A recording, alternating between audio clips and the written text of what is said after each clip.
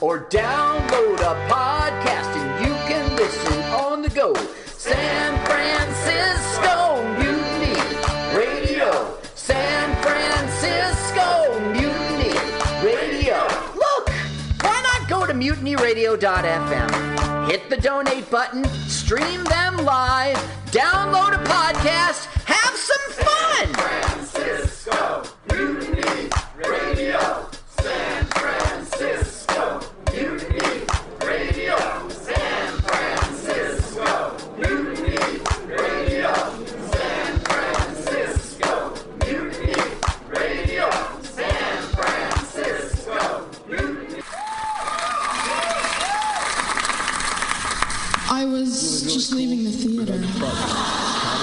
Convertible 1969 gold Cadillac with the white interior. I drove it up here. And I started to do some thinking. Around in it on the freeway, and I'm having a really, really good time. Flat black classic. Smoking big spliffs and cruising Saturday noon to 2 on the freeway. Good to see I am a you. total phony, fraud, and Laurie Stone's voice is absolutely right. I am petty, rebellious, and adolescent. And I will cut the Hello, Blake. shit. Henry, yeah, Charlie here. Yeah, I have a report here, Henry, from your chief nurse, Major O'Houlihan. She makes some accusations, Henry. I find pretty hard to believe. The dude minds, man. Let's watch a full-length movie on YouTube with Michael Spiegelman. I'm Michael Spiegelman. And I am Carl Not Spiegelman. Join us every Sunday, 2 to 4 p.m. Pacific Standard Time on MutinyRadio.fm for Let's watch a full-length movie on YouTube. We watch the best movies that, aren't they good? Well, they're chosen. Here's his theme song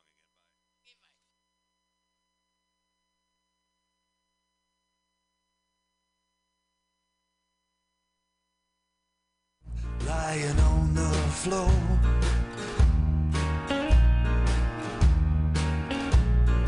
wondering when I'm gonna open the door.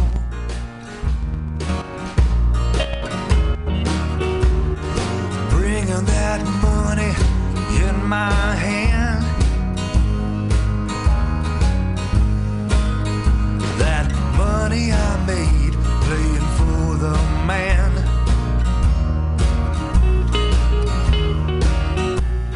I'm trying to make $1, or soon it will follow the end. I'm trying to make $1, or soon it will follow the end.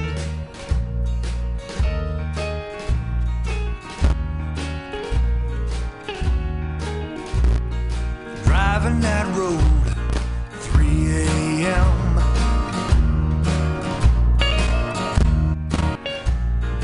Lonesome road will never end.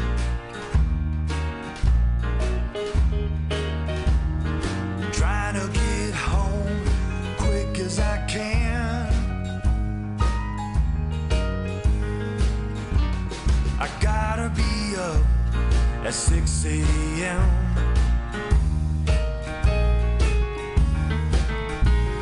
I'm trying to make $1, or soon it will follow the end. Well, I'm trying to make $1, or soon it will follow the end.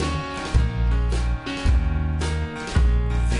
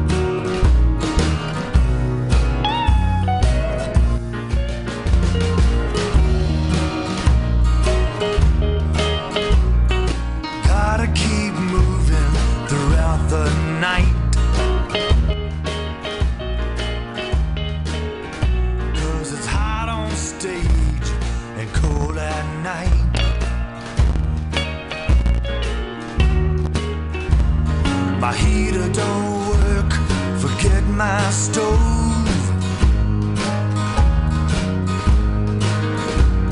The repo man come and took my coal.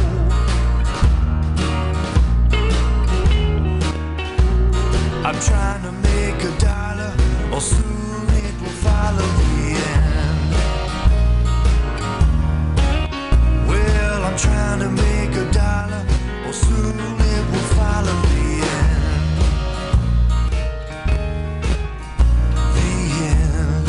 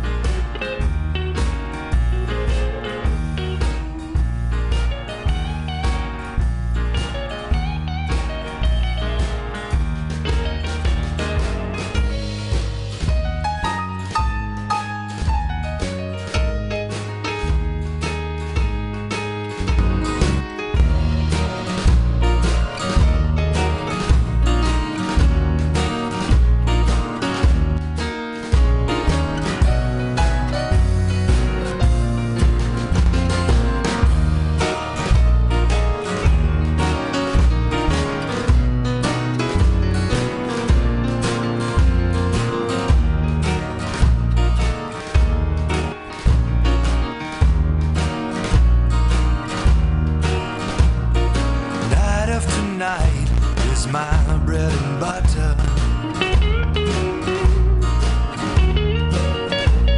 I keep on moving like no other.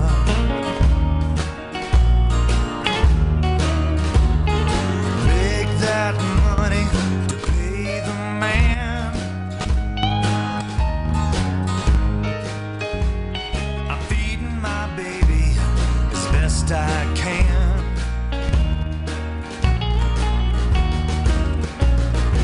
Trying to make $1, or soon it will follow the end.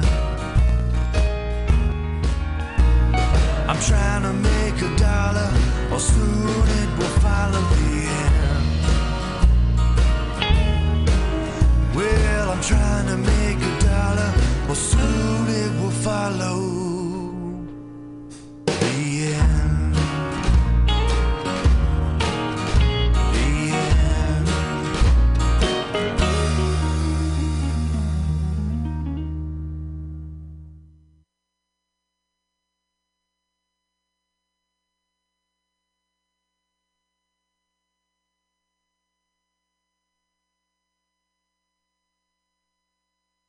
Quisiera morir de sentimiento.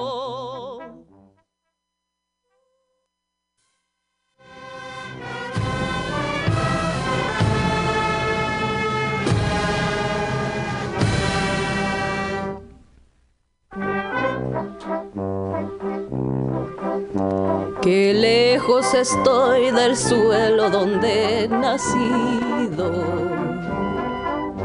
Inmensa nostalgia invade mi pensamiento. Y al verme tan sola y triste cual hoja al viento, quisiera llorar, quisiera morir de sentimiento. Good morning, mutineers. This is the Bee, and it's Labor and Love. Kuashatindo kunte iniri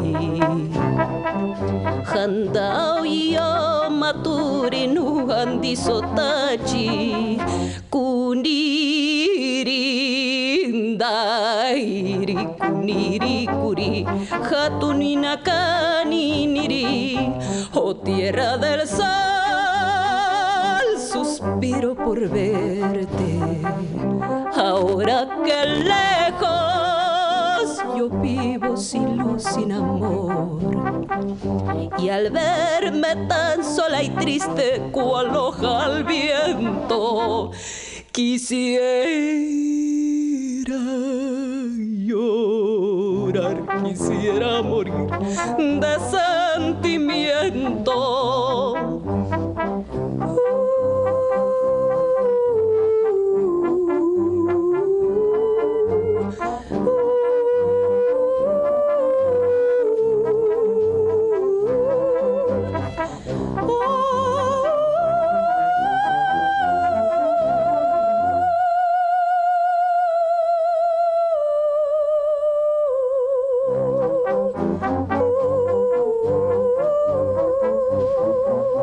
nunyuni kandi nakhakanui ninderiro tebina hahikaiari natukani kandi hakundau iniri haio maturi nundandi sotachi kundirindairi kuniri kuri hanina kaniniri.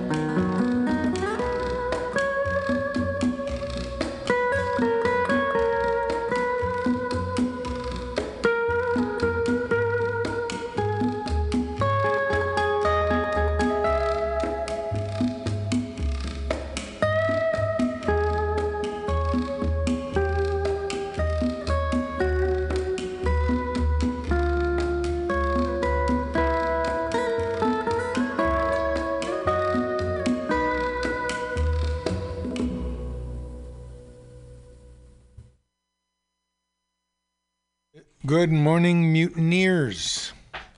Welcome to the Labor and Love Show. Coming to you every Saturday morning from 10 a.m. to 12 noon. With news, opinion, commentary, history by, for, and about you, working people, and me. This is the show where we tell you how it is. If one person gets $1 they didn't work for, someone else worked for $1 they didn't get. If you don't have a seat at the table, the negotiating table that is, where you work, you're on the menu. And never let anyone into your heart who is not a friend of labor. And when I say labor, I mean you. Labor and Love Radio, where the labor meets the road. Well, good morning to you. We started out with some blues this morning. An album called Slow Blues. Adam Holt had that one, called The End. Very nice. Beautiful blues. Second, we had Leela Downs with Canción Mixteca, I don't know about you, but it makes me cry. She sings it partly in the native, in one of the many native languages of Mexico. And the last one was sort of a throwback thing of my mother, Christine. Los Indios Tabajaras, one of her favorite groups, with Amapola, which was a hit in the United States with the Jimmy Dorsey Band in the 40s, sung by Bob Everly and Helen O'Connell. The American arrangers were not hesitant about using songs from Mexico, pop songs and even folk songs sometimes. And what have we got for you today, you ask? Ever heard of Bobby Wine? Bobby Wine is a musician and politician from Uganda. We're going to play some of his music and talk a little bit about the way he's been treated in his own country. Arrested, actually. We've got a vet telling it how it is about talking to soldiers, how they should think about what they're doing, how they have the absolute right not to go along with the mad program of the militarists. Working class history. Which big palm oil chief has been accused of murdering people, murdering activists on his plantations? We'll hear from Francesca Ramsey with her Decoded. We'll hear from Francesca Fiorentini with News Broke, talking about if the economy's so great, what's happening? Why don't we feel it?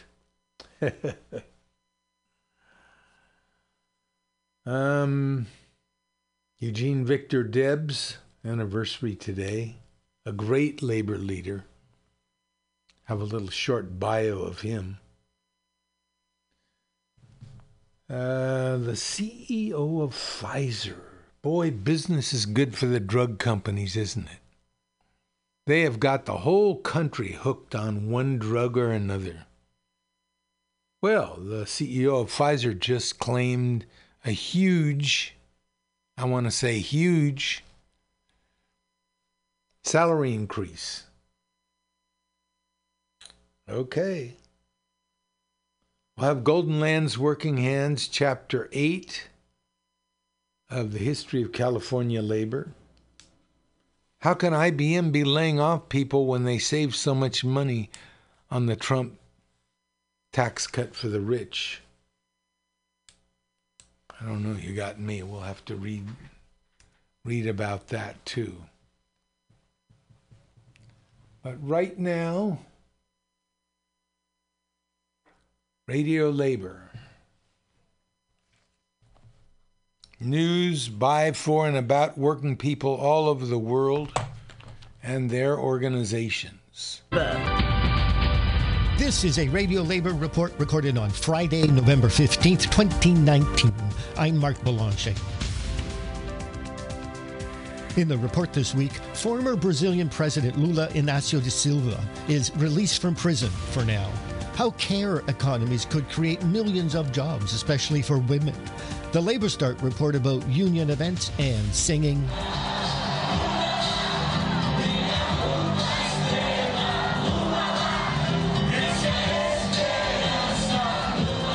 This is Radio Labor.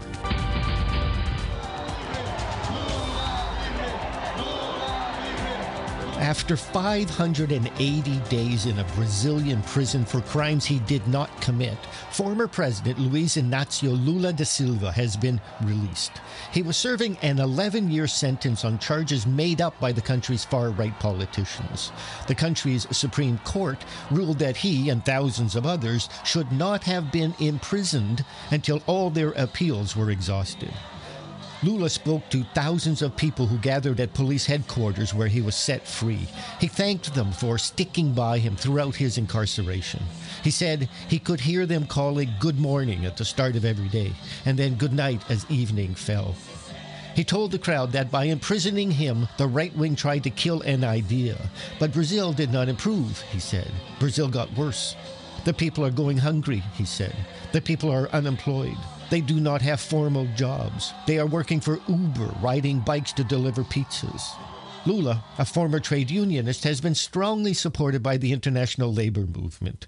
Demonstrations on his behalf have been organized all around the world by unions affiliated to the International Trade Union Confederation. The ITUC is the body which represents national union centers at the world level. Last September, I interviewed the ITUC's General Secretary, Sharon Burrow, just after she had visited Lula in prison. I asked her about the visit. Lula is an amazing man. He's truly a leader, a giant amongst others. He's in isolation, totally in isolation. He has no TV, no phone, no internet. He's allowed 4 or 5 visitors twice a week for 2 hours. His family gave up an hour of their visiting time so I could visit him with Wagner Freitas, who's the leader of the CUT in Brazil. I found him strong in spirit, strong mentally and strong physically. He knows that there are hundreds of people who have kept vigil for him outside in the resistance camp, outside the prison. He says he hears them say good morning and good afternoon. They feed his spirits. He says clearly his people do not need to live in poverty. They do not need to live without social protection. They can have good jobs and just wages. They can live with dignity, and Brazil can be rebuilt.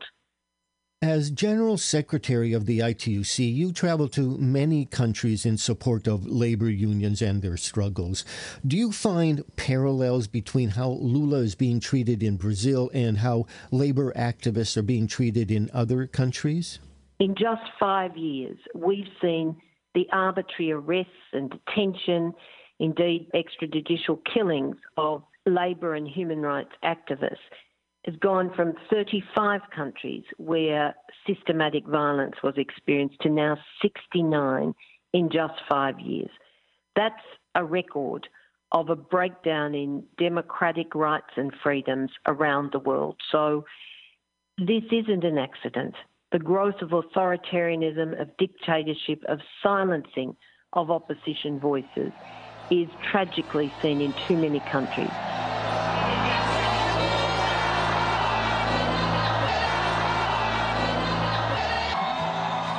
A report produced by the International Trade Union Confederation, the ITUC, shows that investment in the care economy of 2% of GDP in just 7 countries could create 21 million jobs and help countries overcome challenges related to aging populations, economic stagnation, and inequality. The ITUC is the body which represents national union centers such as the Ghana Trades Union Congress at the world level. To find out more about the care economy, I talked to Maria Tarantonaki. Ms. Tarantonaki is a policy officer in the Equality Department of the ITUC. I asked her to describe the care economy. The care economy is a concept developed by feminist economists, first of all, and it illustrates how the economy and gender inequalities are intersected. As a consequence, feminist economists put the care economy at the center of their economic analysis.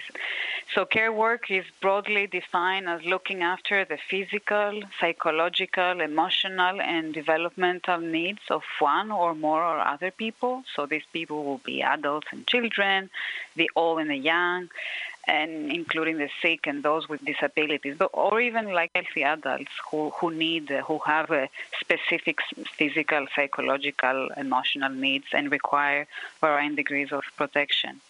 What is in the care economy? First, we have to say that the care work always takes place within a care relationship, so there is always a caregiver and a care receiver, such as care given from a mother to a child or a nurse to a patient or domestic worker to a client. So the care economy does include both the caregiver and the care receiver. And when it comes to the caregiver, the care economy includes those who perform both unpaid care work and those perform paid care work within the different subsectors of the care economy. In terms of the size of the care economy, a very recent and quite comprehensive ILO report on the care economy has shown that the global care workforce comprises 381 million workers, of whom 249 million are women and 132 million are men. And this workforce includes care workers in care sectors, such as education and social work, care workers in other sectors, domestic workers and non-care workers in care sectors who support care service provision. In terms of the size of the care recipients, again, the ILO has shown that in 2015, 2.1 billion people were in need of care, including 1.9 billion children under the age of 15 and 200 million older persons. And it's expected that by 2030, this number is expected to reach 2.3 billion people, which is driven by an additional 200 million older persons and children. And the ILO also says that in order to achieve the Sustainable Development Goals, there is a need for an additional 269 million jobs to be created in the care economy.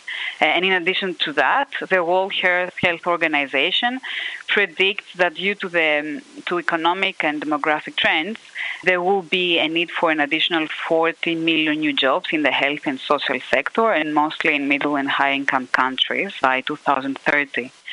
But what is important to mention is that despite the anticipated growth in jobs, there will be a projected 18 million health worker shortfall, mainly in low and low-middle-income countries. What is important is also to mention the size of unpaid care work. So in terms of the size of numbers and the work that is performed, we have to highlight that women perform 76.2% of the total hours of unpaid care work, and this is more than 3 times as much as men. And this work contributes from 20 to 60% of national domestic product that governments, unfortunately, and international institutions do not yet recognize or value unpaid care work in the development of economic and social policies. What would increased investment in the care economy do? It's important to highlight the value of care and how indispensable it is to the functioning of our societies and to our own well-being, and how care contributes enormously to the economy. So the International Labour Organization has stated that current deficits in the quality and provision of care services will create a severe and unsustainable global care crisis and increase gender inequalities at work if not adequately addressed. Therefore, investment in care as a public good, again linked with global respect of the rights of all workers, including migrant workers, coupled together with union representation, collective bargaining, and living minimum wages, can indeed reverse this current trend and can indeed avert a global care crisis. Research commissioned by the ITUC shows how investing 2% of GDP in public care services will be very beneficial for those who provide care, those who are in need of care, as well as for the economy as a whole. The investment will contribute to jobs growth through the creation of millions of quality jobs, and such an investment will have a direct effect through the creation of millions of jobs for women and men in the care sectors. But in addition to that, there will be expansion in household income as a result of the expansion in employment. There will be savings in public expenditure from the reduction in unemployment and social security payments, and additional tax revenue from the newly employed workforce. To give you an example, in 6 emerging economies, an investment of 2% of GDP in care will create over 42 million jobs. And in addition, ILO research has shown that around 269 million new jobs will be created if investment in education, health, and social work were doubled by 2030. In addition to that, such an investment in care will further close gender gaps in employment by improving pay and working conditions in the care sector and increasing the options for informal carers to juggle paid work and caring.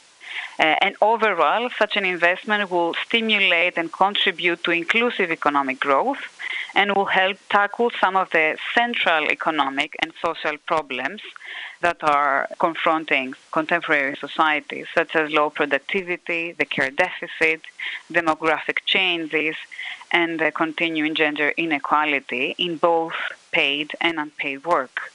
And again, to give you an example, ITUC research has shown that in industrialized countries, an investment of 2% of GDP in care brings a positive return of between 2.4% and 6.1% of GDP growth.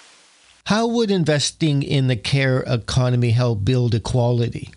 Well, care responsibilities and reproductive roles profoundly affect how women participate in the workforce, including the type of work women do, the positions women hold, the quality of female-dominated jobs, and the pay women receive. In addition to that, work in the care sector is systematically undervalued and characterized by poor pay and working conditions.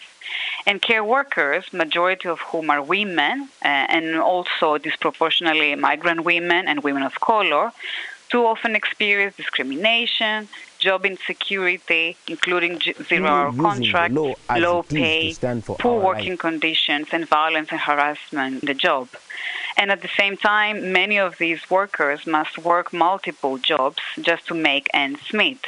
To add to the bigger picture, austerity measures, public disinvestment, and outsourcing have accelerated precarious and informal conditions in general for workers, but including for care workers, especially for the growing numbers of domestic workers and home care workers. And these policies have had disproportionately negative impacts on women's human rights and have increased gender gaps in employment and social protection. When Lula left the prison in which he had been incarcerated, thousands of people were outside to greet him. Here's what happened.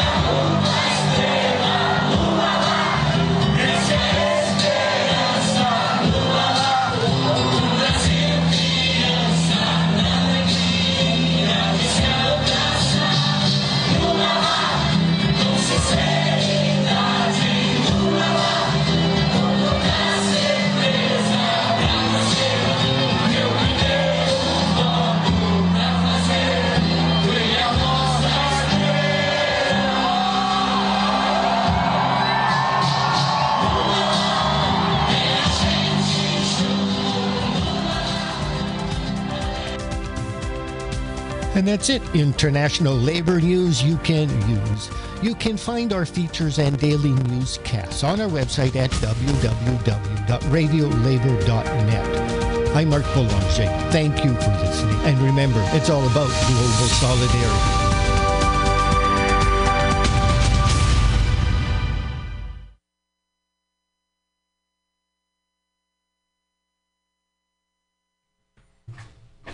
Radio Labor there.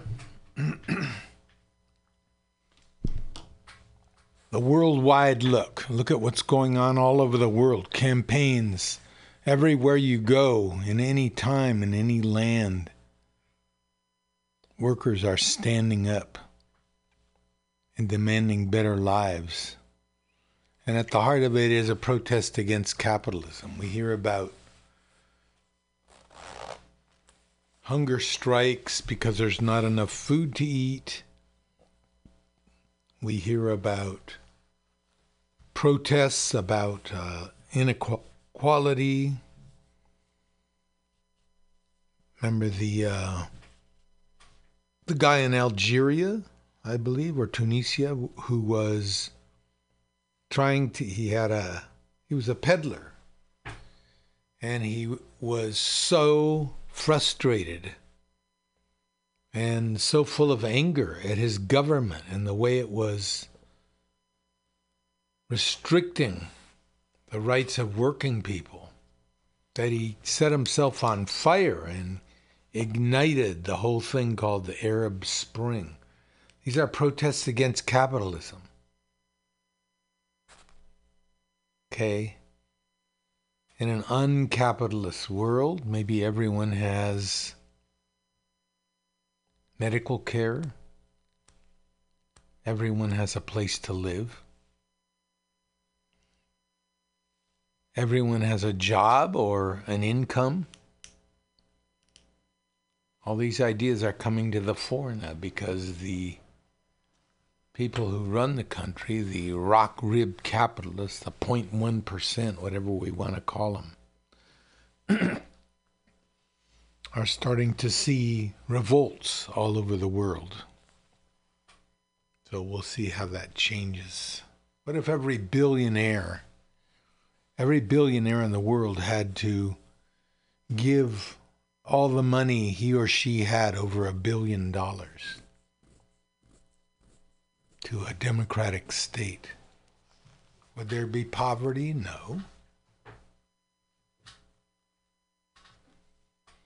Would there be people sleeping on the street? No. Would there be hungry children? No. Would there be brutalized, humiliated workers? No. Would there be people struggling, just working enough trying to work enough to survive? Making those low wages that subsidize the great consumers. People who are having a nice, who are living nicely, having a nice way of life. That's all paid for by low-wage workers. Anyway, radio labor.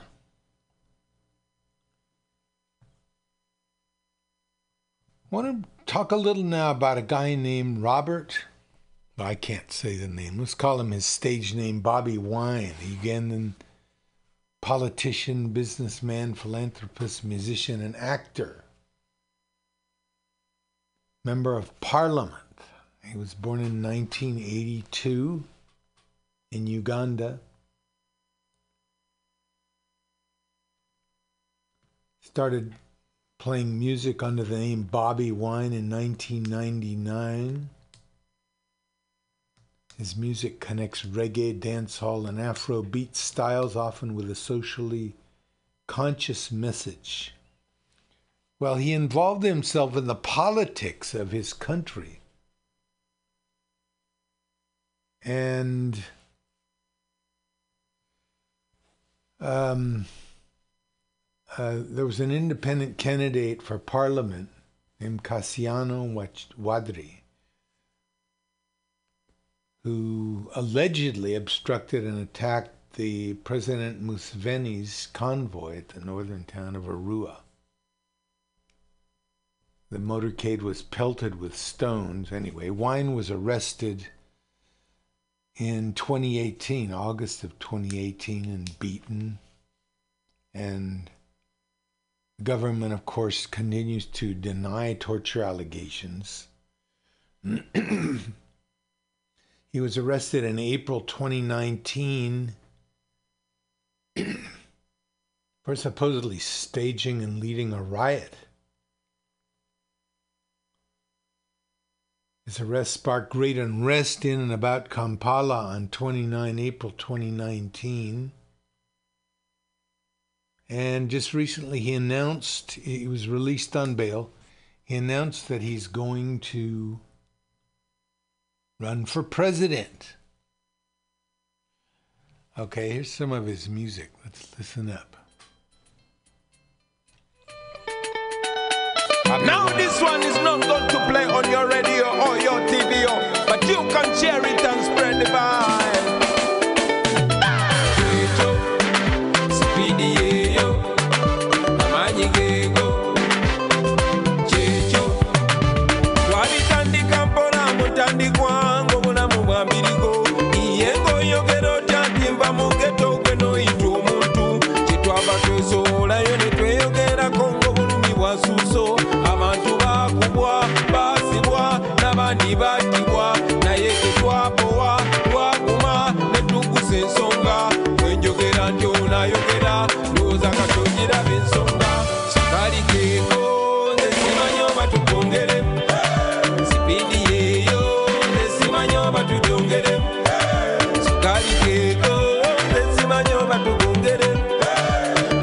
geego nze simanyi oba tugongere lwakikala omukulu talaba ebiri mu ggwanga okutucankalanya lwakikala omukulu takolanga baana abatentebe mu ddembe zeŋŋamba omukulu agenda wadde nga yeekazalimba oyo nze mumanye etunula omukulu atidde agenda eyali yazala wawuyo mpolampola nga tandise okuyeba agooge manyi g'abantu gwali eyo yongeza omuliro olabana bali tebakkiriza bamala nabo ne bakkiriza kakati yoba ekikofiira atyago wakakofiira sukali geego nze simanyi oba tukongere sipiidi yeeyo nze simanyi oba tujo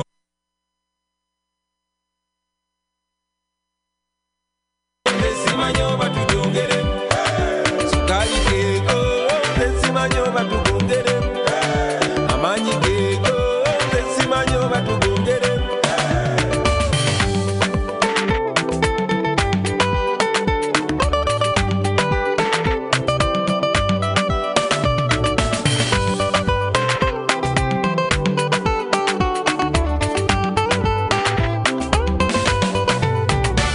endongo ngikubye ekimala kakati twogere ku nsonga omubanda omulabye ekimala kakati olabe kyakulanye abaana bazibodaboda sipiidi eryetya abaana bewakiseka sukali ali atya abazi yunivasite n'abaana ba geto ab'ekyaddondo n'ab'omu byalo ab'omu dayasipora munyweze ekintu abakyala kiri kitya kasukali tukongeremu sukali geego nze simanyi oba tukongere sipiidi yeeyo nze simanyi oba tujongere sukali geego nze simanyi oba tukongere amaanyi geego nze simanyi oba tujongere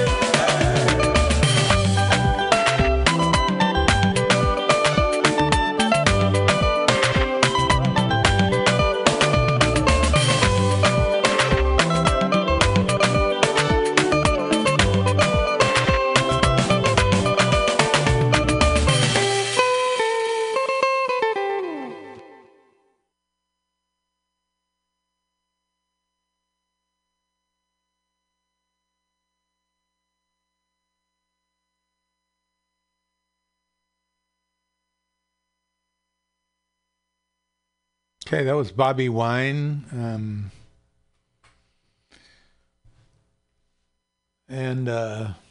Like I say, Wine is running for president of Uganda.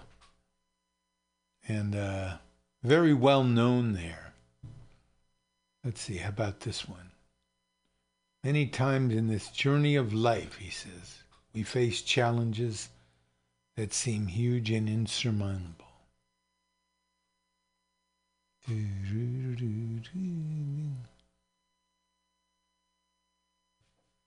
Osobola. This call.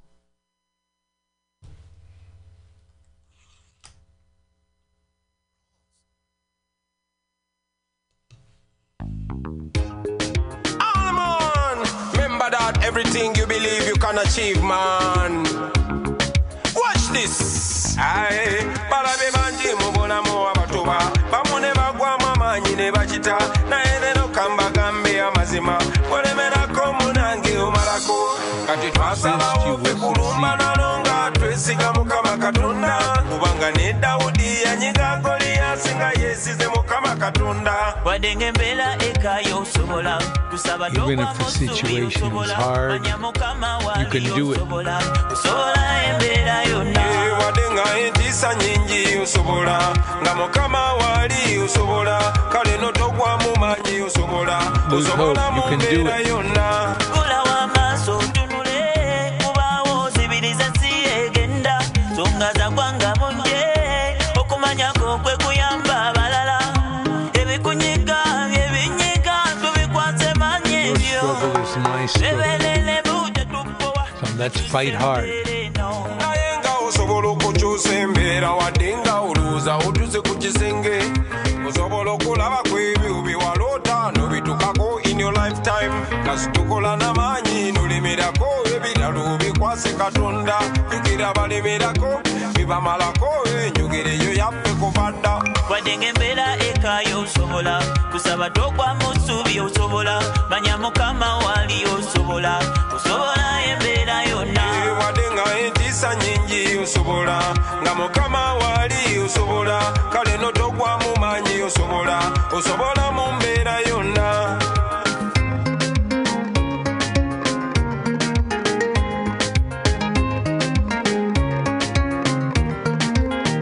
kati gwe abadde alowooza nti ebintu byabalonde likankubuusa ate naawe abadde amanyi nti ebintu tebisoboka ekizampo yeffe kati nno tebakutiisa tebakufiisa tebakunyomanga naawe ebintu obiyinza bali mu buyinza tebakukanganga wadde nga bajja na bitala bajja na lyanyi ffe tuzze na mukama katonda kuba n'endawuni eyakuba Goliaasi yakwata bukwasi jjinja ffe twava mu geto kulumba nalonga twesize mukama katonda kubanga n'endawuni yanyiga Goliaasi nga yeesize mukama katonda wadde ng'embeera ekaayo osobola kusaba togwa mu ssuubi osobola manya mukama wali osobola embeera yonna wadde nga entiisa nnyingi osobola nga mukama wali osobola kale no togwa mu maanyi osobola mu mbeera yonna.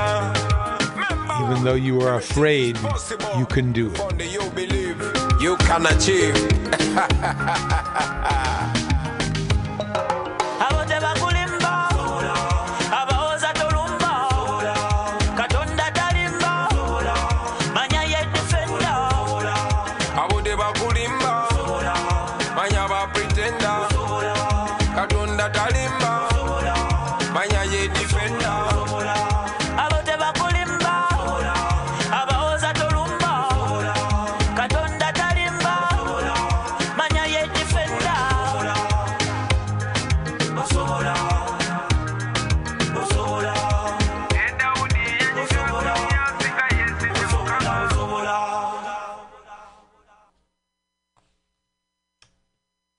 Also Bola by Bobby Wine, about whom we've been talking.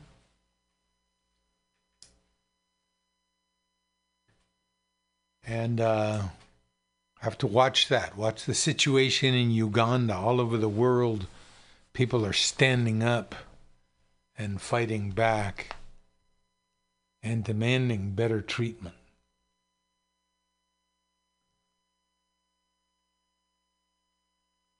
This day in labor history, on the 16th of November 2009, Enda Mendelsohn, mother of 3 and an angry brigade member, died at age 61 after a long battle with a brain tumor. Jailed in 1972 for 10 years for a string of non-lethal attacks on fascist corporate and state targets, Anna was paroled after 5 years and devoted herself to poetry.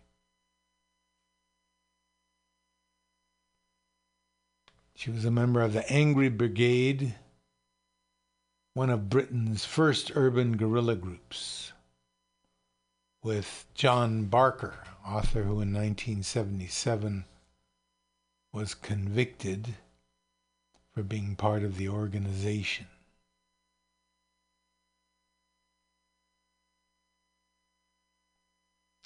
That's from Working Class History. Okay, let's take a look at the labor beat. It's about 10 minutes to the hour. 10 reasons we're against unions. Now, these are workers who are raising their voice to demand that they don't have unions. Strange? Well, you might say so, yeah. Unions, one guy says, just want to line their own pockets, right? unlike bosses who have only our best interests at heart, another worker adds. Here's an angry guy. Well, other than weekends, lunch breaks, overtime pay, parental leave, pension plans, higher wages, and sick leave, what good have unions done? Here's a woman who says, I deserve less pay than men. Of course, equal pay has long been a union demand. Equal pay for equal work. Equal pay for work of equal value. Here's another guy. He's got a hook on and a patch over his eye. He says, I don't want the company wasting money to make my job safer. Intellectual with a bow tie and a pipe. Speaking objectively, all unions are evil. Ah! One of his co-workers says, I want the right to work, along with the right to be arbitrarily fired. Who cares if unions reduce the pay gap between non-white and white workers? It's wrong that unions spend money influencing Congress. Only business should get to do that. Oh, one day I'm going to get rich. And I'll be the boss. When that happens, I don't want some union getting in my way. Who wants more power at work, after all? Well, you don't need a union. You need a hole in the head. Here's one we referred to earlier. Pfizer CEO gets a 61% pay raise. He now makes $27.9 million as drug prices continue to climb. A comment of Labor and Love. Wonder where all that money is? That money you never see because it's taken from you before you ever get paid? It's going into the pockets of people like this. In a 3-week span, the Pfizer company hiked 116 drug prices as much as 9.6%.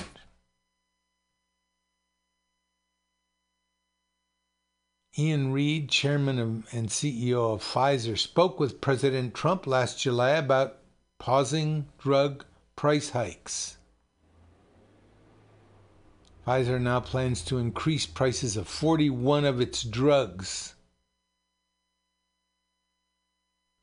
As drug giant Pfizer hiked the price of dozens of drugs in 2017, it also jacked up the compensation of CEO Ian Reid by 61%.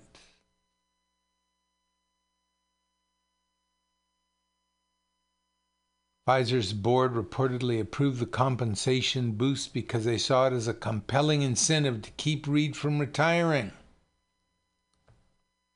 Part of the deal, Reid has to stay on through at least next March and is barred from working with a competitor for a minimum of 2 years after that.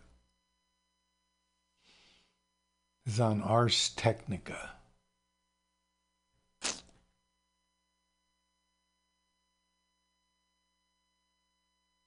That echoes the pattern seen in 2016, 2015, 2014. In June of 2016, Pfizer raised the list prices of its medicine by an average of 8.8%.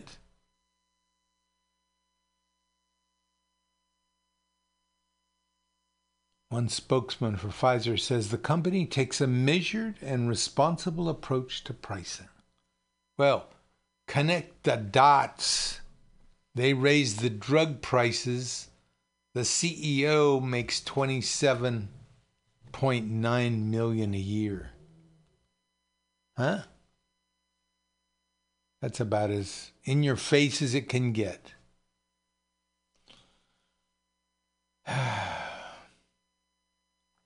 There's a young vet talking to other vets, talking about people in the service, about what they should think about doing.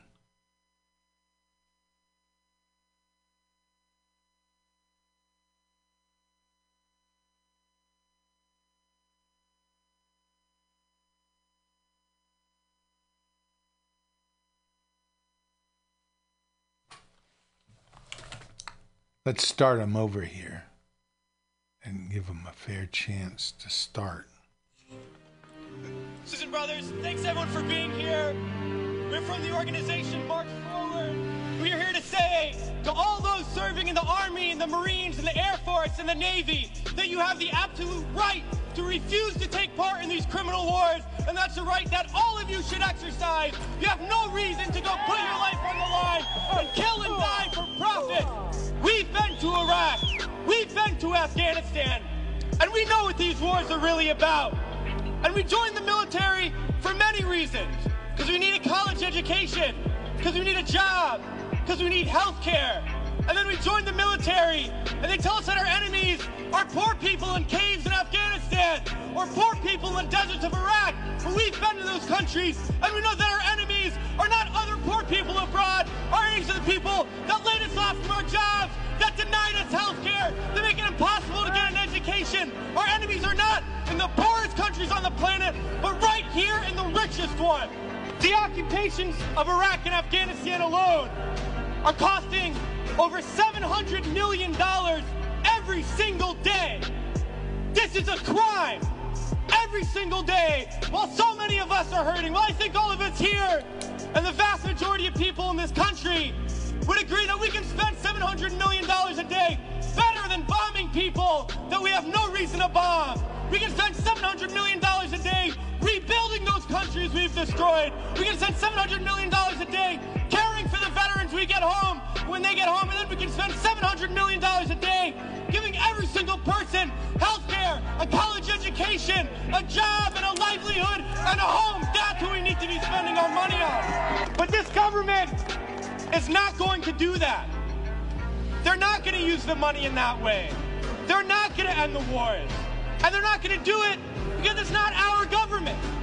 It's their government. It's the government of the rich. It's the government of Wall Street, of the oil giants, of the defense contractors. It's their government, and the only language that they understand is shutting down business as usual. And that's what we're doing here today, and we're going to continue to do until these wars are over. It's crystal clear now that these wars are going to continue and expand and go into other countries. That is the trend. That is what we know, that there is perpetual war, and it's only going to stop if the people stand up and stop it. And that's what we're going to do, sisters and brothers. A lot of people ask me, what do we do? Because we all know things are bad. We all see the atrocities on TV. We read about it. We experience it. People always ask, what do I do? Because we always want to know what to do. Do we vote? Do we support a politician? Do we join an organization? What do we do? Well, I'll tell you what we do. It's simple. We fight. We fight, and we fight, and we fight, and we shut down our workplaces. We shut down our schools. We shut down the streets. We shut down business as usual. And we fight until we force the people in there to do what the people out here want. Because that's how we're going to get around, and we're going to fight until there's not one more bomb drop, not one more bullet fired, not one more soldier coming home in a wheelchair, not one more family slaughtered, not one more day of U.S. imperialism. So let's fight to make that happen. We can do it today, and in the days ahead, we have to fight to end these wars and create a better world, sisters and brothers.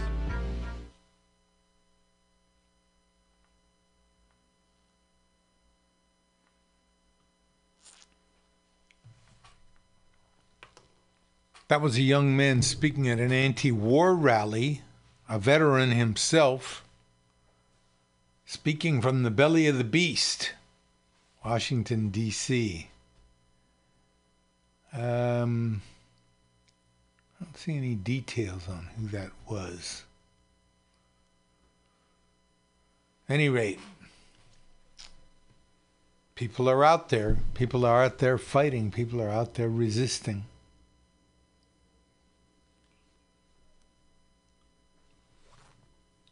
Now, Decoded is a show that we use sometime here. We have Decoded person is a woman named Francesca Ramsey.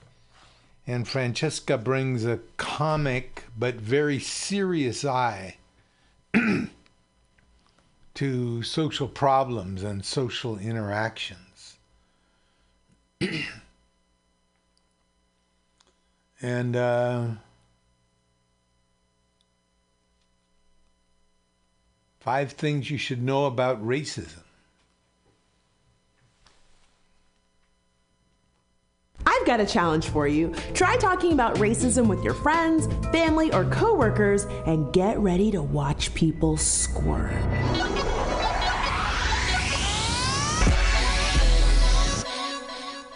So let's push through the discomfort. Don't worry, you can do it.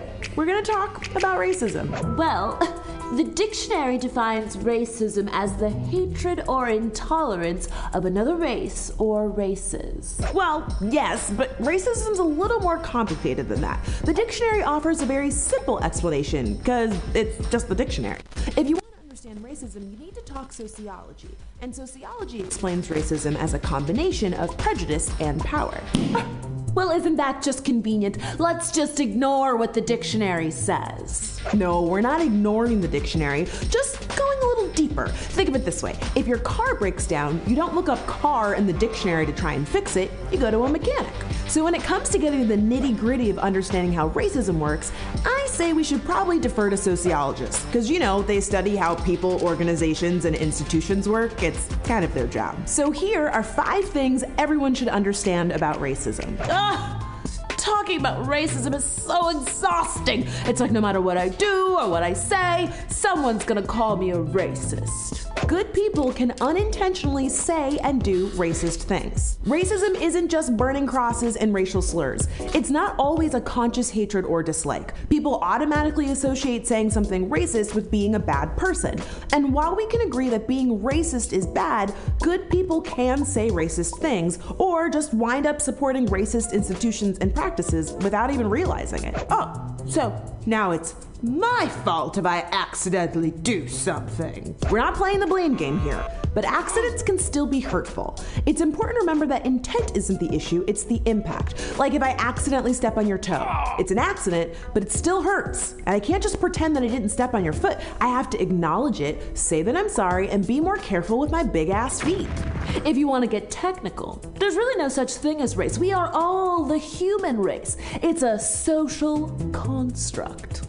Race is a social construct, but that doesn't mean racism isn't real. A social construct is a category, perception, or idea created and developed by society, and then it's applied to individuals or groups. So yes, we're all part of the human race, but the human race did this funny thing where they categorized everyone based on skin tone and regions. Even though social constructs are made up, they're still real. I mean, money is a social construct. Fundamentally, it's just a piece of paper, but it still keeps people up at night and has a huge effect on our day-to-day lives. Marriage, fashion, good and evil, they're all social constructs, but they're still real things. The same is true for race. White, black, pink, purple, polka dots. I don't know why we need all of these labels.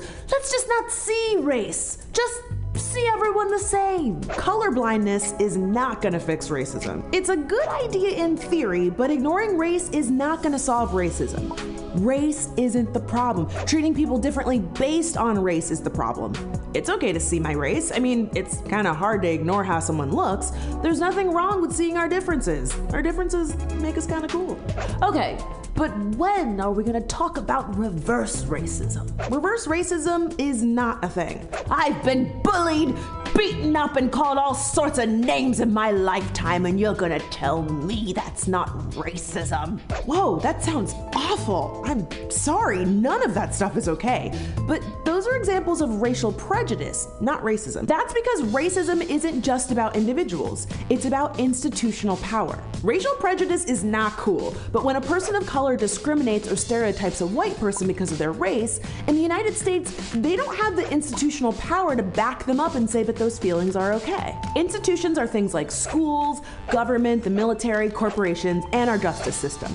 All of these things shape how people of color are treated as a group and as individuals. That's because racism is not just on a person-to-person basis. It's big picture things, like people with traditionally Latino or Black-sounding names having a harder time getting job interviews, even when they have the same qualifications as white people applying for the same job. Or people of color facing harsher prison sentences for petty crimes in comparison to white criminals. It's also harder for people of color to get home loans, on top of housing discrimination that often keeps them out of predominantly white neighborhoods. This is how individual feelings about people of color are supported by institutional power.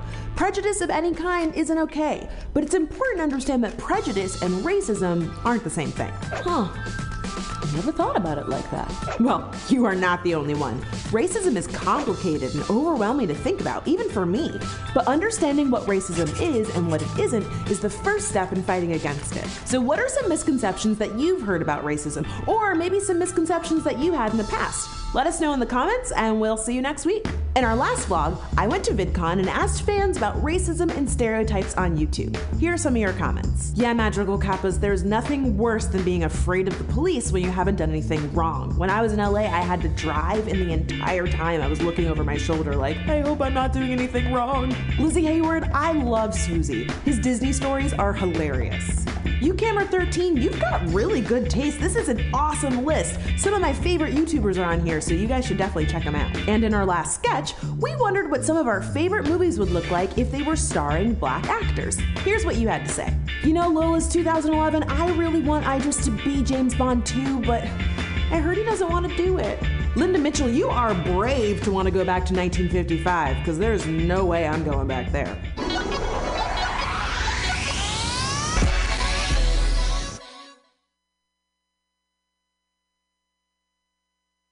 That was our decoded feature talking about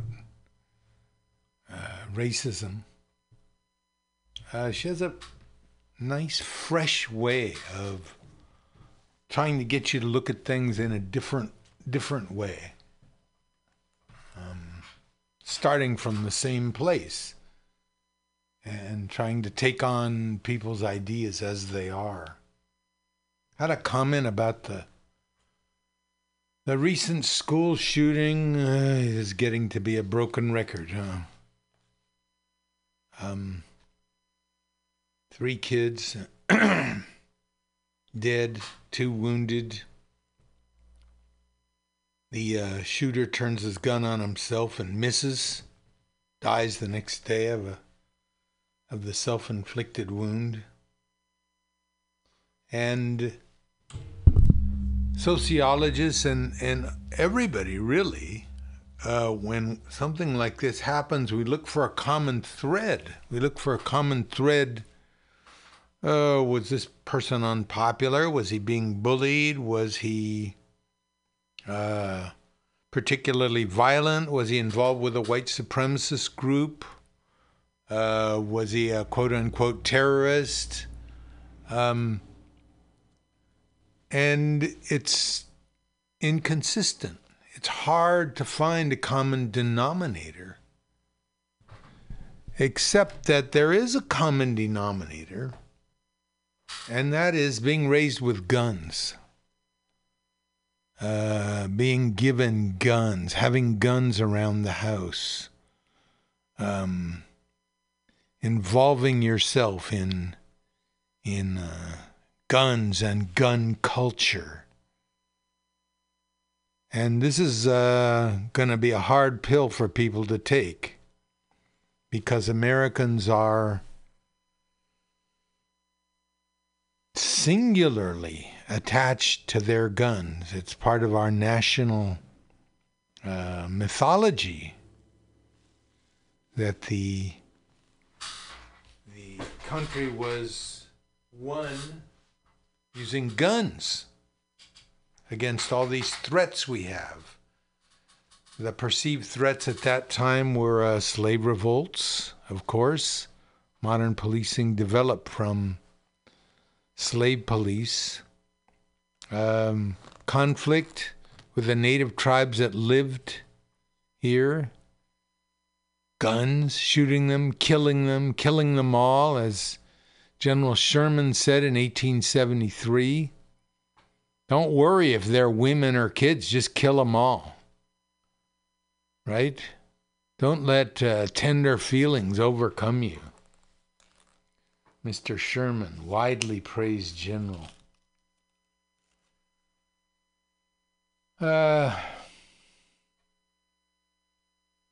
Let's see. Working class history.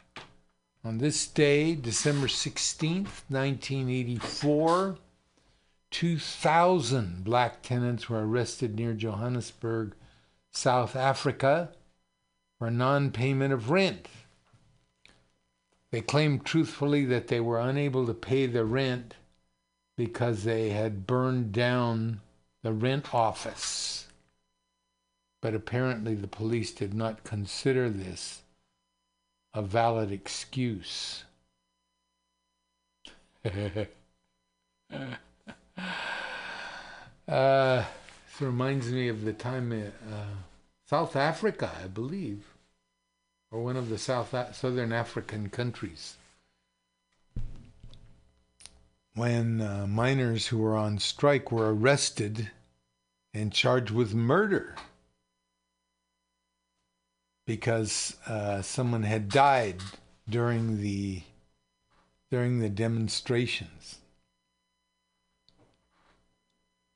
Professor Andrew Basevich, firing a $70 million missile from a $28 million drone, flying at a cost of $3,624 per hour to kill people in the Middle East living on less than $1 a day. This is where our money goes. This is why you don't have more money.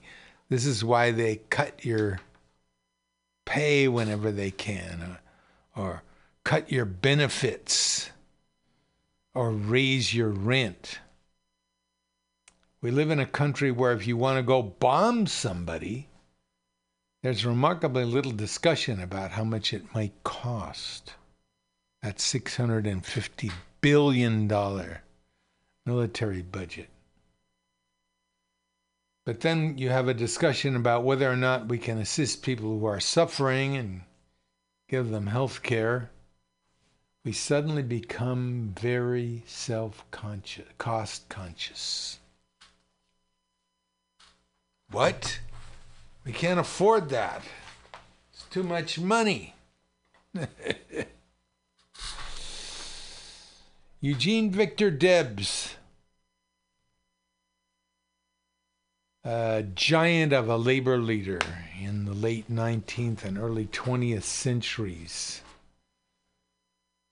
Debs wrote, "I am opposing a social order in which it is possible for one man who does absolutely nothing that is useful to amass a fortune of hundreds of millions of dollars, while millions of men and women who work all the days of their lives can secure barely enough for a wretched existence." What do those rich people do? Do they go to work?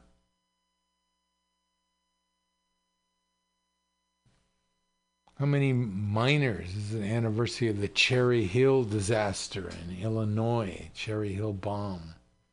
259 workers, miners, were blown up and killed. How many millionaires were killed? How many billionaires have been killed in work-related causes? How many millionaires? Probably not very many. Someone should do some research on that.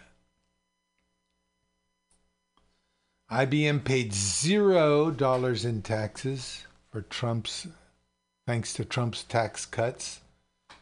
He even got up in Florida after the bill passed and said, "I just made a lot of you very rich." IBM paid 0 taxes. Now it's laying off 1,700 employees. Come on. Labor 411.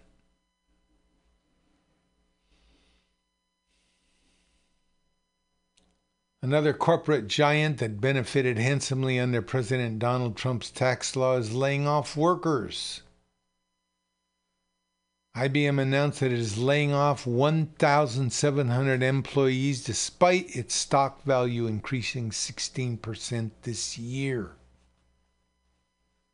Add in the fact that the company paid $0 in taxes last year thanks to the Trump tax cuts, and it becomes even clearer that companies are hoarding their new wealth rather than having it trickle down to workers. What a con game. What a beautiful lie. Let me rip you off for more of the money you work for. Let me take more of that. And eventually, because I have all that money, some of it is going to trickle down to you. It's yours, but I'm going to take it. And if that doesn't happen, if I decide to go buy a yacht or a work of art, or I decide to go on a cruise, or whatever I decide to do, don't worry about it. That's just part of what's going on. Okay. If the economy is great, why aren't we? This is Francesca Fiorentini from Newsbroke. If the economy is great, why aren't we?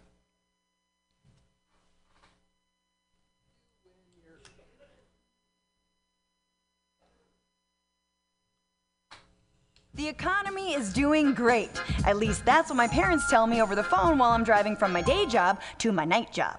I'm Francesca Fiorentini, and in this episode of Newsbroke, we're looking at the difference between the economy doing well and how people are doing in it. A difference as stark as the Instagram me versus the real me. You don't even want to know. We're digging into the useless measurements that define our trickle-down economy, and then looking at another way to gauge a healthy society. Can you guess which country is doing the best?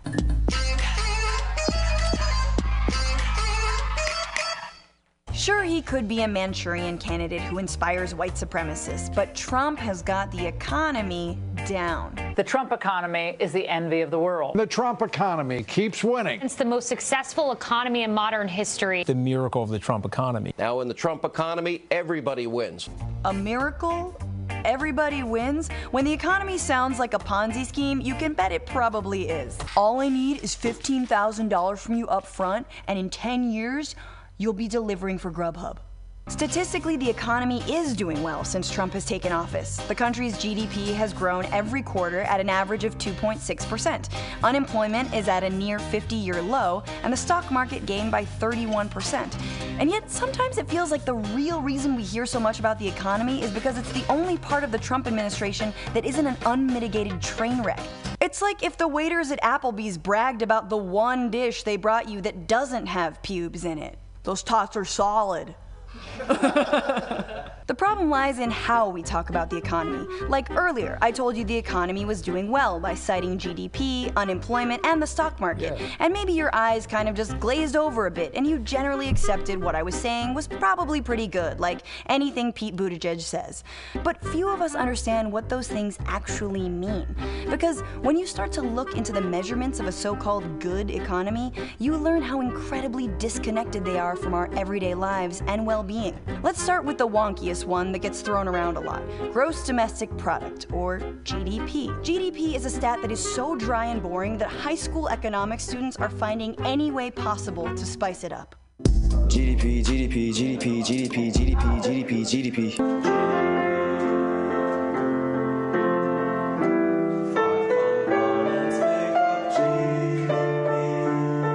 Today we're going to learn about GDP. Gross domestic product, you will see. Okay, we all did bad parody songs in high school, but as a Beatles fan, those last ones hurt. That's like if instead of dropping acid and writing Sgt. Pepper's, they developed an app.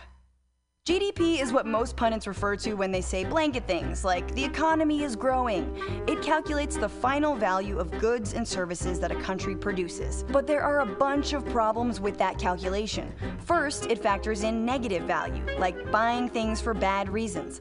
Let's say you were in a 500-year flood and had to swim to the Home Depot to buy bamboo and zip ties for a makeshift raft. The GDP could actually go up. The GDP also doesn't show the distribution of proceeds earned from goods and services, whether there's any equity between people in a country. Using higher GDP to say all people are doing better is like if LeBron James entered your home and increased the gross domestic height. So I congratulated you for getting taller. By the way, LeBron, you're invited to my home whenever you like. That makes sense right now because while GDP in the US might be up, so is inequality. I know you're used to hearing it come out of this guy's mouth, but it bears repeating. Right now, the top 10% of Americans has about 9 times as much income as the bottom 90%. That's insane. So yes, while GDP might show there's more wealth being made, Almost all of the wealth and much of the income is going to the top 1%. I had to let the guy do his thing. GDP as a statistic is so detached from reality that even economists at the World Economic Forum in Davos, which is basically spring break for the 1%, called it a poor way of assessing the health of our economies that needs to be replaced. That's the equivalent of a pig in shit going, "Hey, this is shit, huh?" Then there's unemployment, which as of August is at 3.7%. I mean, unemployment is at record lows. I don't think that tells the whole story. When you can't provide for your kids, working a full-time job, working 2 full-time jobs, when you can't have health care, that is not dignified. Ooh, telling the blue-eyed silver fox of television news that something isn't dignified is the way to get to Anderson Cooper. That and telling him that he's a knockoff Trivago guy. But AOC is right. Unemployment, which, fun fact, is actually going up in states that voted for Trump, is a figure that doesn't factor in a bunch of things, like the number of people who are underemployed, which an IMF study shows is going up around the world. There are about 4.4 million underemployed Americans left out of the unemployment numbers, which is more underemployed people than before the Great Recession. These are people working part-time jobs because your manager at Pier 1 Imports would rather hire someone else than give either of you full-time work and benefits. Meanwhile, he keeps telling you, well, we'll just see how you do with the pillow pyramid. Unemployment numbers are also problematic because they only count the people who are actively seeking work. One study found that despite low unemployment, there's a, quote, perverse underlying trend of people dropping out of the workforce altogether by simply giving up. Unemployment is like counting single people by those who are actively dating. What about those who've just given up and want to stay home and binge Big Little Lies, not live it? And of course, none of this has to do with whether Americans are making enough to make ends meet. In 2017, 40% of all Americans had trouble affording basic necessities like food, healthcare, or housing. That's partly why so many people have more than one job. But that's not factored into any conversation about the economy either. How many times have you been in a Lyft and heard, I only drive from 4 a.m. to 10, and then I head to the call center, and I DJ at night. Yeah. Sleep? No, I'll sleep when I'm dead, which hopefully won't happen while you're still in the car. Gum? And finally, there's the stock market, which has also been doing fairly well under Trump. And yet, only the richest 10% of Americans own about 90% of all stock. And so few of us understand how it even works. Let's hear one hedge fund manager explain it using a dog walking analogy. You got a guy, he's got a leash, there's a dog on the other end of it. They're walking in the same direction. If you observe the way the man crosses the park, his stride, it's fairly straightforward. The man walking the dog is the economy. Then when you think about what the dog is doing, the dog is running around like a lunatic. It darts to the left, it darts to the right, it strains on the leash. That's the stock market. Train your dog, bruh. That analogy makes some sense if you think about how every time the stock market takes a shit, we're all forced to clean it up while it humps our leg. Let me offer a more accurate analogy. The stock market is essentially a confusing casino game played by just a few people speculating on everyone else's money, which means most Americans are that kid helplessly watching our father gamble away our college fund at Caesar's Palace. Sure, I'll blow on your dice, Pops. Come on, Daddy needs a new... Daddy, Okay, so if it's not GDP or unemployment figures or the stock market, how do we know how we're doing economically? Well, we could look at prices, how rent has skyrocketed, healthcare expenses are gouging our incomes, college tuition has doubled since the 1980s, or just look at wages. They haven't gone up in 40 years.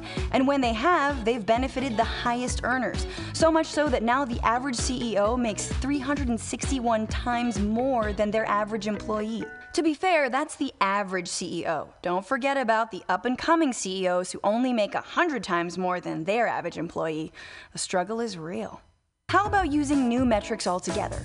Take New Zealand. Their prime minister just introduced a so-called well-being budget, which uses 61 different indicators like loneliness to track how their country is doing in order to boost mental health, reduce poverty, and reduce carbon emissions.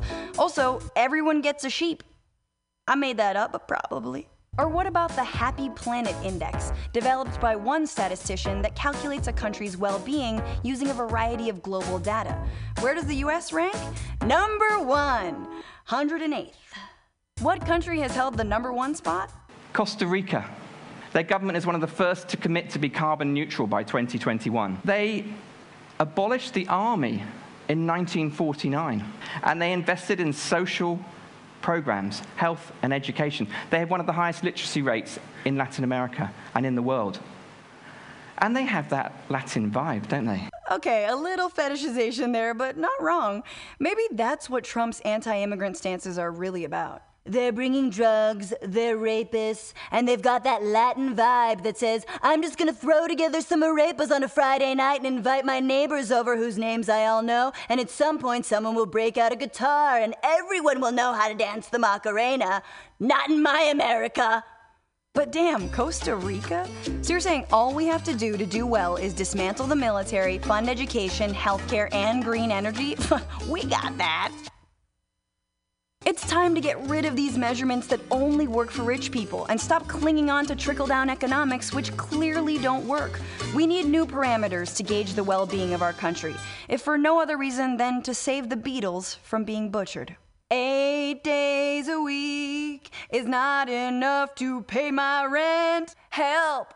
I need some money. Help! Not my parents' money. Whisper words of surplus GDP. Hey, thanks so much for watching News Broke. We got a little silly. Hopefully you learned something. Ah, look at all the jobless people. Follow us on Facebook, on Instagram, and on YouTube. Let me know in the comments below what you think a good measurement for a healthy economy should be. And next week we are talking about climate change and capitalism. We will see you next week. Francesca Fiorentini with her take on the economy. If the economy is doing so well, how come people are having to work 2 jobs, 3 jobs just to maintain? Well, the economy is not doing so well. Okay, want to go now to Fred Glass's history of the California labor movement, Golden Land's Working Hands. And we're talking now about the period after World War II, as men and women came back from war, returned to, quote unquote, the places that they'd had before the war, tried to. Instead of attacking the plutocrats, the American business community, which did business with Hitler, which shielded German generals, which undermined, our alliances. They blamed people who had joined the Communist Party or had been fellow travelers, as they were called, the Communist Party. And a lot of those were labor leaders.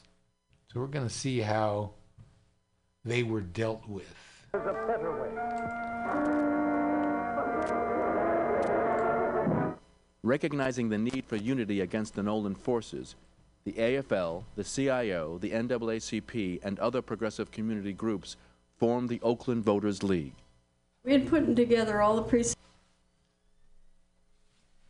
maps and had these lists of people. We divided the precincts up into areas of 10 precincts. I was given a map of the precincts.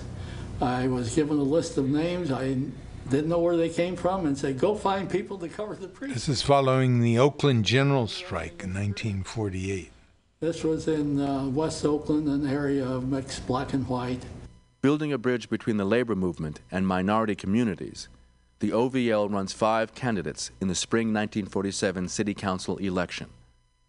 It all went off amazingly smoothly and was a wonderful victory when we won 4 out of the 5 candidates. Although this leaves the Oakland Voters League 1 seat short of a majority on the 9-member council, Labor's victory cracks the anti-union Nolan machine for the first time in decades. Oakland's working people have a political voice and can no longer be ignored. One result is that the week after the election, the Retail Merchants Association recognizes the Retail Clerks Union in all of its stores. Whoever won before in Oakland? We showed by the general strike, if you hang together, you can take anybody on. It was a unique experience in my life to be involved in anything with such masses of people. I was really proud of the union members that came out. It convinced me more than ever that the union was the way to go for working people. When you say what did it do for people, I think it gave them a greater sense of power. But not all California working people share in that sense of power.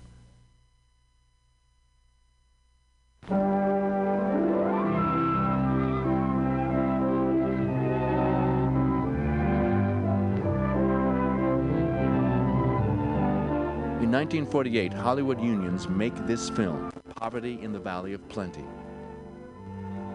It is meant to educate the public about the plight of hundreds of striking farm workers at the DiGiorgio Fruit Corporation ranch near Bakersfield. The corporation had kept the workers segregated by race in its eating and sleeping facilities. The National Farm Labor Union Local 218, AFL, led by Ernesto Galarza and Jimmy Price, had a different idea: to bring all the farm workers together for union recognition and a 10-cent an hour wage increase. We haven't a chance as individuals, but in organization we'll have strength. How many of you are with me?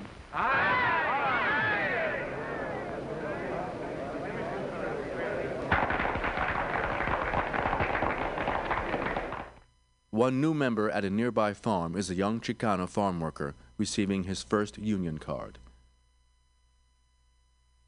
Fanning out across the state, the farm workers gain wide support. Car caravans organized by the San Francisco and Los Angeles labor councils bring donated food and clothing. Most of the workers have to find other employment within a few months. For 2 years, though, a core group of workers keeps the strike going with the help of the California Labor Federation and friends in the community. But the other side is organized too.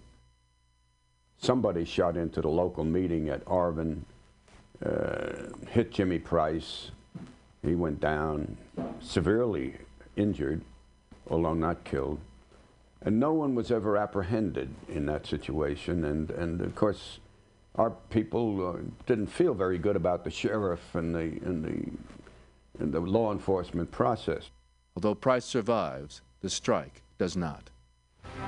DiGiorgio's trucks are used to break picket lines, to bring in scabs and strike breakers. Oddly enough, this film, Poverty in the Valley of Plenty, ends matters. The DiGiorgio Corporation sues Local 218 for $2 million for libel. The union has no money to contest the case. It signs a settlement out of court agreeing that the film is libelous, that it will pay DiGiorgio $1 in damages, recall all copies of the film, and end the strike. The longest farm labor strike in American history is over. But while the farm workers lose this round, the seeds have been planted for later success. Communism in reality is not a political party. It is a way of life an evil and malignant way of life. It reveals a condition akin to disease that spreads like an epidemic. And like an epidemic, a quarantine is necessary to keep it from infecting this nation. Anti-communism was a union-busting tactic, in my view, which divided working people, which divided unions, which divided union leadership, which weakened the union movement greatly.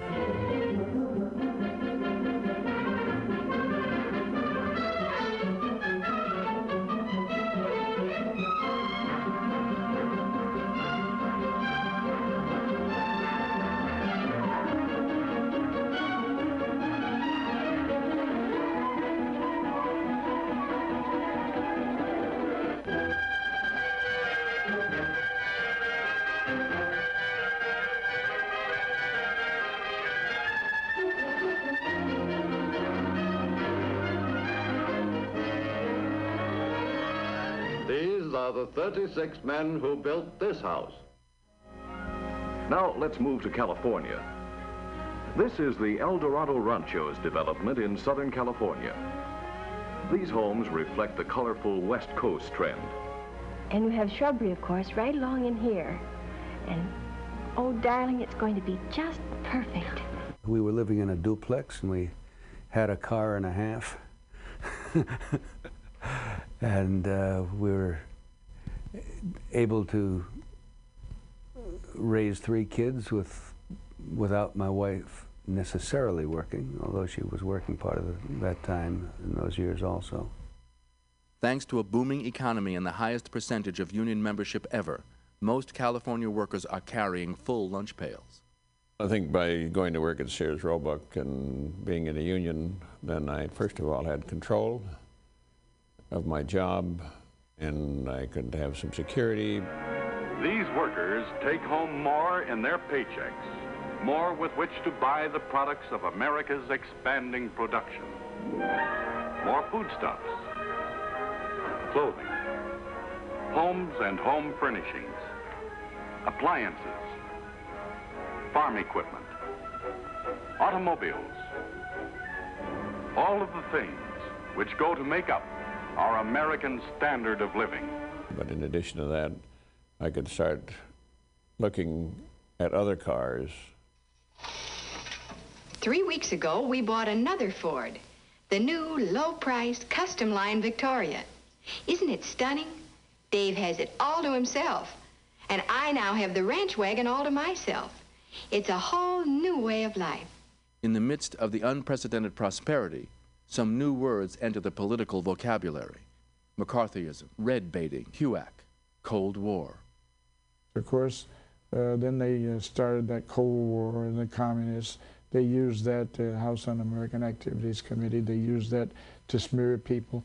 The communists have been, still are, and always will be a menace to freedom, to democratic ideals, to the worship of God, and to America's way of life. Have you ever been a member of the Communist Party? I'm framing my answer in the only way in which any American citizen can frame his answer to a question which invades his, absolutely invades his right. You refuse to answer that question, is that correct? Down in Hollywood, Jerry Fielding, he was the band leader, the musical director for the Groucho Marx show. I had 2 friends of mine, he hired them. They broke the color bar down there because you had a color bar where they were all white musicians. 2 of my friends, Jerry Fielding, hired them. What happens? The House Un-American Activities, they call him up before them. He lost his job with the Groucho Marx show. It isn't just Hollywood facing the anti-communist investigations. The federal government moves against immigrant labor leaders suspected of communist sympathies. It attempts to deport Longshoremen's Union president Harry Bridges 4 times in the 1940s and 50s. In the case of Luisa Moreno, cannery workers' union leader, it succeeds, returning her to Guatemala. Jewish immigrant Joe Springer, who rose from the sweatshops to become a leader in the Los Angeles Ladies Garment Workers Union, is blacklisted and driven from the garment industry. His oldest boy is beaten in school for having a communist father. The anti-communist attack reaches down into the union rank and file, too. I found that just being having an activist orientation put me under suspicion of being a communist. I then began suffering a good deal of unemployment, and it was time to move out of the area. I had no alternative. I had read a book as a 10th grader by Dalton Trumbo. And I went to hand the book report in, and the teacher told me that she couldn't take it. I had no clue why. I mean, this was, I guess, about 1953. And then, whack! He found that books may have facts, ideas in them to help people get along together in this troubled world. So he went to work on the books. He went into the libraries and the schools, and he took the books he didn't like.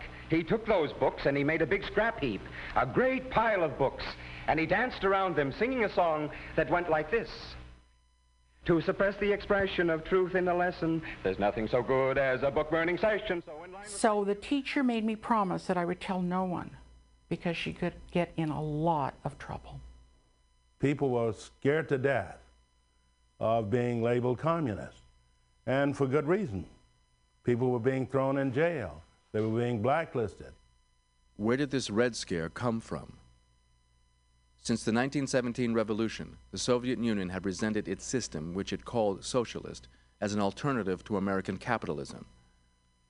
Although many labor activists did not consider the USSR to be socialist, since workers lacked democratic control over the system, tens of thousands of well-meaning people joined the American Communist Party in the 1930s and 40s because it seemed to offer a solution for workers poorly treated by capitalism in crisis. After World War II, the international competition between the United States and the Soviet Union translates into something else at home. A former vice president of the United States warns, "Inevitably, the Cold War means a colder war against labor and progress in America." The idealism of communist activists is now proposed to be equivalent to treason. There is no doubt as to where a real communist loyalty rests. Their allegiance is to Russia, not the United States. This Red Scare helps to pass the Taft-Hartley Act of 1947, which makes organizing tools such as mass picketing and secondary boycotts illegal, and forces union leaders to sign an oath declaring they aren't communist. I went through some pretty...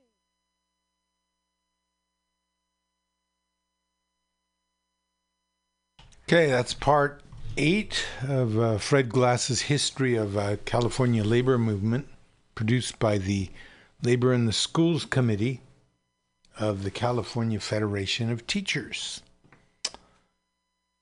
And that brings us to the near end of our day. This is the Labor and Love Show, where we tell you how it is. See if we have some time for a credo.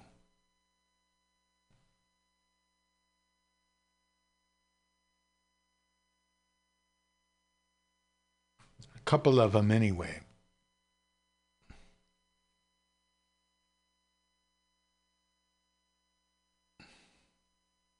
This is Utah Phillips. Kids don't have a little brother working in the coal mine. They don't have a little sister coughing her lungs out in the looms of the big mill towns in the Northeast. Why? Because we organized. We broke the back of the sweatshop in this country. We have child labor laws. Those were not benevolent gifts from enlightened management. They were fought for, they were bled for, they were died for by working people, by people like us. Kids ought to know that. That's why I sing these songs. That's why I tell these stories. Damn it, no root, no fruit. Thank you, Utah Phillips. Earlier we were celebrating Eugene Debs, one of the great labor leaders in U.S. history. And the labor card dedicated to Eugene Debs says, "While there is a soul in jail, I am not free." Eugene Debs was jailed in 1919 for opposing the draft of young men to fight in World War II. Basically, what he said was that The rich went to war. The young fought and bled in the war. While in jail, he ran for president and received almost 1 million votes. Debs was born in Indiana and left school at 14 to work on the railroad, later becoming a fireman.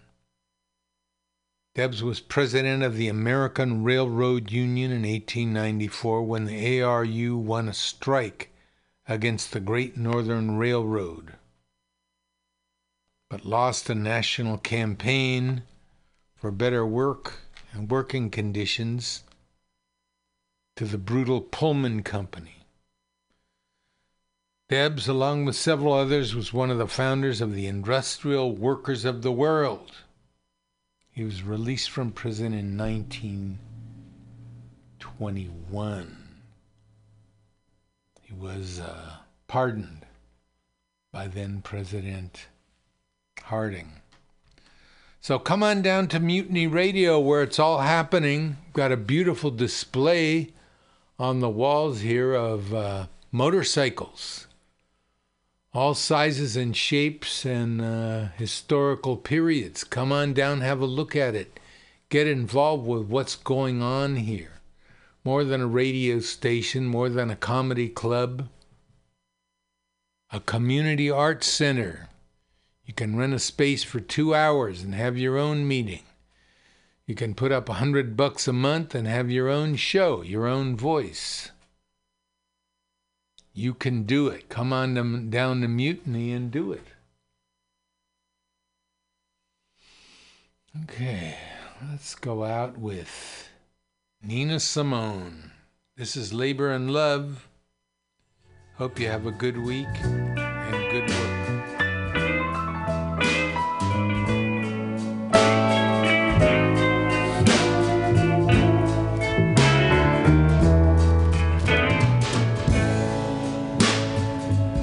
They say everything can be replaced. They say every distance is not near.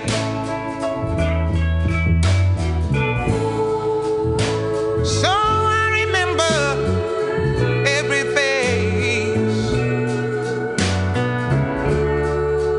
of every man who put me here.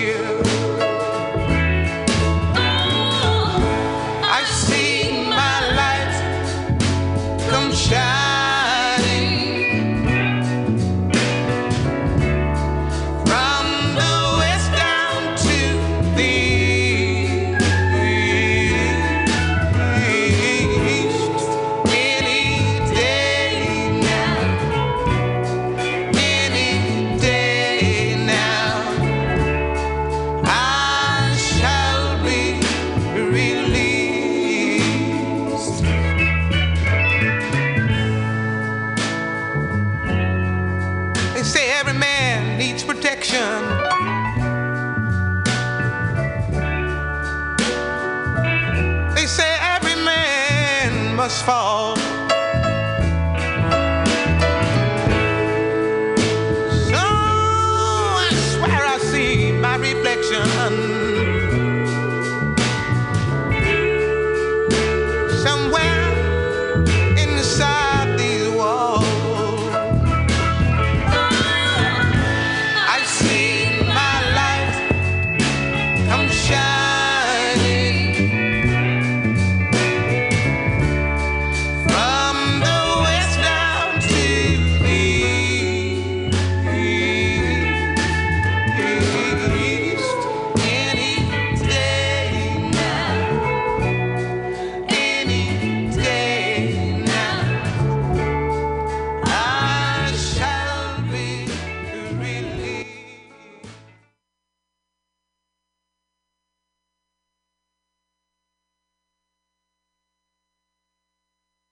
Chosen by Here's his theme song again. Bye. Okay, bye. Watch Old and Groovy on YouTube with Michael Spiegelman.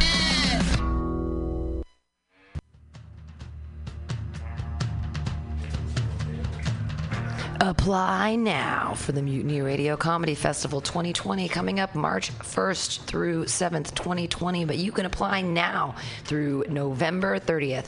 50 shows in 7 days, over 50 comics from all around the U.S., and you could be one of them.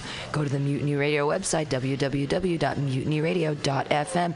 Click the apply button. Pay that $20. Donate to Mutiny Radio and apply with your 5-minute video to the Mutiny Radio 5th Annual Comedy Festival coming up March 1st through 7th, 2020. Submissions close November 30th. Get those submissions in now.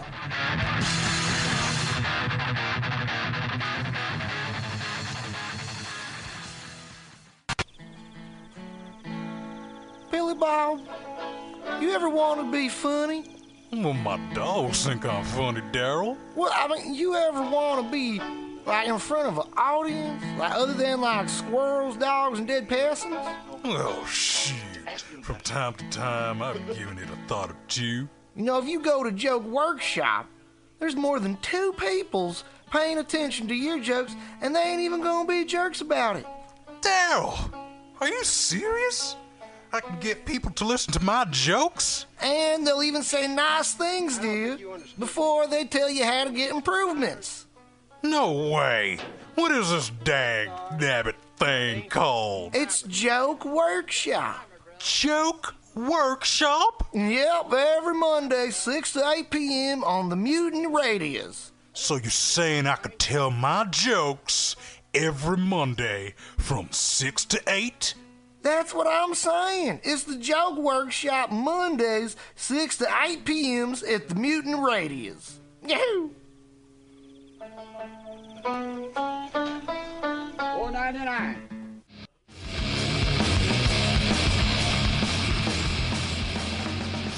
Hungry for a burger? Mutiny Radio thinks you'll find the best burger in San Francisco at Counteroffer, located inside Bender's Bar and Grill.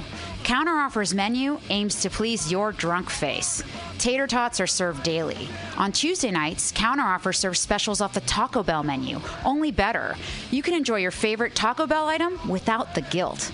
Counteroffer uses only fresh ingredients and never store-bought shit. Special ingredients are made from scratch daily, including beans, ketchup, mustard, habanero sauce, and ranch dressing. Counteroffer even serves vegan mac and cheese. All of this great food is served 2 p.m. to 10 p.m. daily and until 11 p.m. on Wednesday, Thursday, and Friday. Counteroffer is located inside Bender's Bar and Grill at 806 South Van Ness. Be sure to tell them Mutiny sent you. Counteroffer, baby.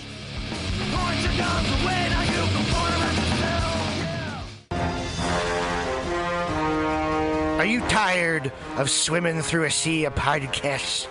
Are ye on a raft without a paddle? Well, gather around me, sea dogs, and get aboard me pirate ship as we set sail for the seas of MutinyRadio.fm. From there, you can captain your own pirate ship as you sail through over 44 different shows for all of your listening pleasures. They've got live comedy to small business advice, LGBTQ friendly to sports, vinyl to gutter punk. MutinyRadio.fm has the best programming the internet ocean has to offer you. I bet my peg leg on it, or I ain't scurvy shit-faced McRat.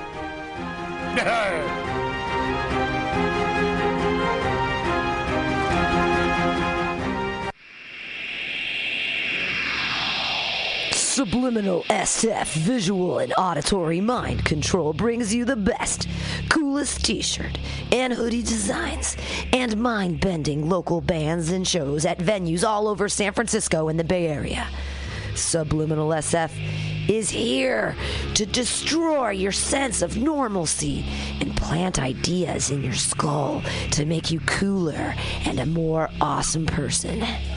Check out all the badass products at subliminalsf.myshopify.com. That's subliminalsf.myshopify.com and experience Subliminal SF.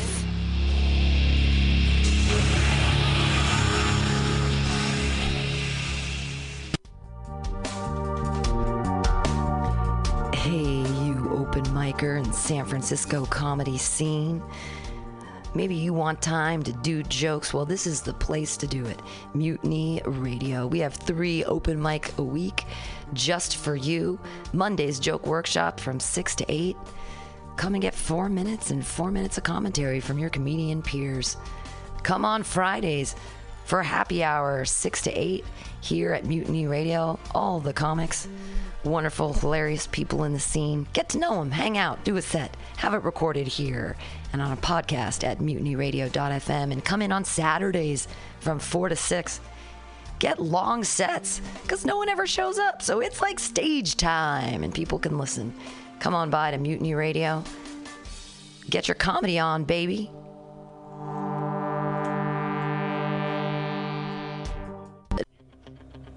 Tell me what you think about your situation. Complication, aggravation. Is it getting to you?